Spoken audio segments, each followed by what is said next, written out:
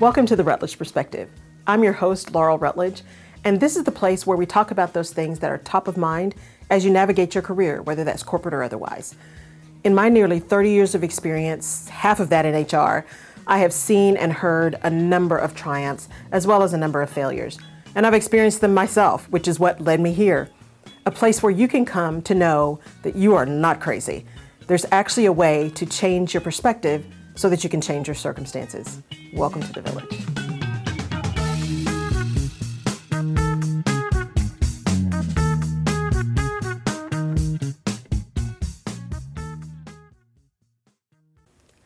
Today on the Rutledge Perspective, we're talking about finding that perfect fit and what that really means in the context of finding your perfect job. Now, in my career, I've seen a number of people that have loved the work that they do, but it just doesn't seem to be feeling right. Or I've seen people who are starting to fail, who are great people, high intellect, great skills, but it just isn't working because it's not the right fit. So let me start by saying there's no such thing as the perfect fit. Nothing. Nothing is a perfect fit. There's always going to be a little bit of something that's not quite right. And that's why I always ask people, don't tell me what job you want. Talk to me about the work you want to do. What kind of work gives you fire in your soul? What kind of work says, this is what feeds me, this is what makes me happy? Or this is the kind of work that I can put in context because all of this other stuff in my world is so much more important to me right now. And this work enables me to do that stuff. And both of those circumstances are great. So I want to talk a little bit about what perfect fit means. Now, my undergrad is in accounting. And I did that undergrad in accounting because I really wanted to do psychology. And my dad said, honey, I love you, but you got to get a job. So I did accounting. And I did it because it didn't seem to be that complicated and I could do it. And it was a degree that seemed to make sense and I could get a job. So I did accounting. But accounting is not a perfect fit for me. And I found that out over time. And it's mainly because for me, numbers, you can make them be whatever you want them to be, as we've seen in a number of companies. But what I started finding out is that the accounting and the numbers enabled me to have conversations with people that gave me credibility and gave me understanding about the bigger business picture. So when I started moving towards more logistics and more manufacturing and understand how things were made, and either you get 4 widgets or 400 widgets, that really drove me and made me say, this is so cool. Having the background in numbers made me able to do that much better. And they made me a much better business partner as a human resources person because I could speak the language of business because I understood numbers. So accounting was not a perfect fit for me, but that background enabled me to move into a place that was a fit. Now I want to give you an example of a perfect fit right out of the gate.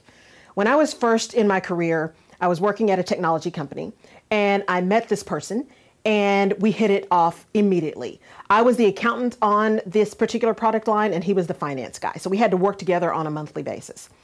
And as we grew to be friends over time, I moved on to do some other things, got my MBA, et cetera, and he moved into a management development program that took him internationally. He started doing much more around sales and around product placement. Ultimately, this person moved into sales. And when I tell you perfect fit. And it's not so much that it's a sales job. It's the kind of work. He could be selling widgets, but it's the process of sales that drives this person. It's the negotiation. It's the hunt. It's the kill. It's the solution finding. It's ensuring that his product that he is selling, that his client understands how that product meets all of their needs. And the thing that makes it the perfect fit for him is not just because he's confident, because he is extremely confident, not arrogant, but extremely confident. And he's confident in his ability because he also prepares. He loves the process so much that he spends a great deal of time preparing. He knows who his client is. He knows what their pain point is. He understands who they are as a person as well as what they need so that he can understand where what he is selling fits to meet that pain point. It is just masterful. He understands how to watch people's body language. He understands when he's about to get a no and how to convert that no to a yes in a way that truly does meet the client need. So we're not talking about sleazy salesperson that's just selling you snake oil. We're truly talking about someone who meets the need of the client where they are because he's prepared, because he knows his craft, he knows his client, and he knows what solutioning is. Absolute perfect fit. Now, if you'd asked him very early on if he would ever go into sales, probably not. But if you look back, and he and I had this conversation not too long ago, if you look back at where he is now and the journey he has taken, every experience that he has had prepared him to be where he was. The way he grew up, how he had to maneuver through situations, how he had to understand who his opponents were so he could win. All of these things prepared him to be the exceptional salesperson that he is. And it's the same thing for you. What is it that sets your soul on fire? What are the experiences that you have had that give you skills that no one else has, that gives you a perspective that no one else has? And how can you match those to the work you want to do, not the job you want? We get so caught up in titles and position that we get our entire being and our entire worth tied up in whether or not we've got the job.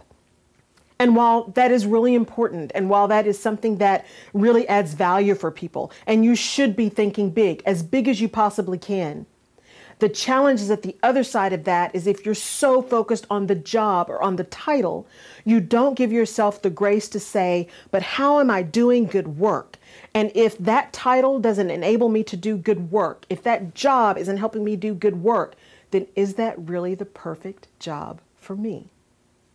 Now again, no job is perfect. There's always something that we don't like. There's always something that we don't want to do.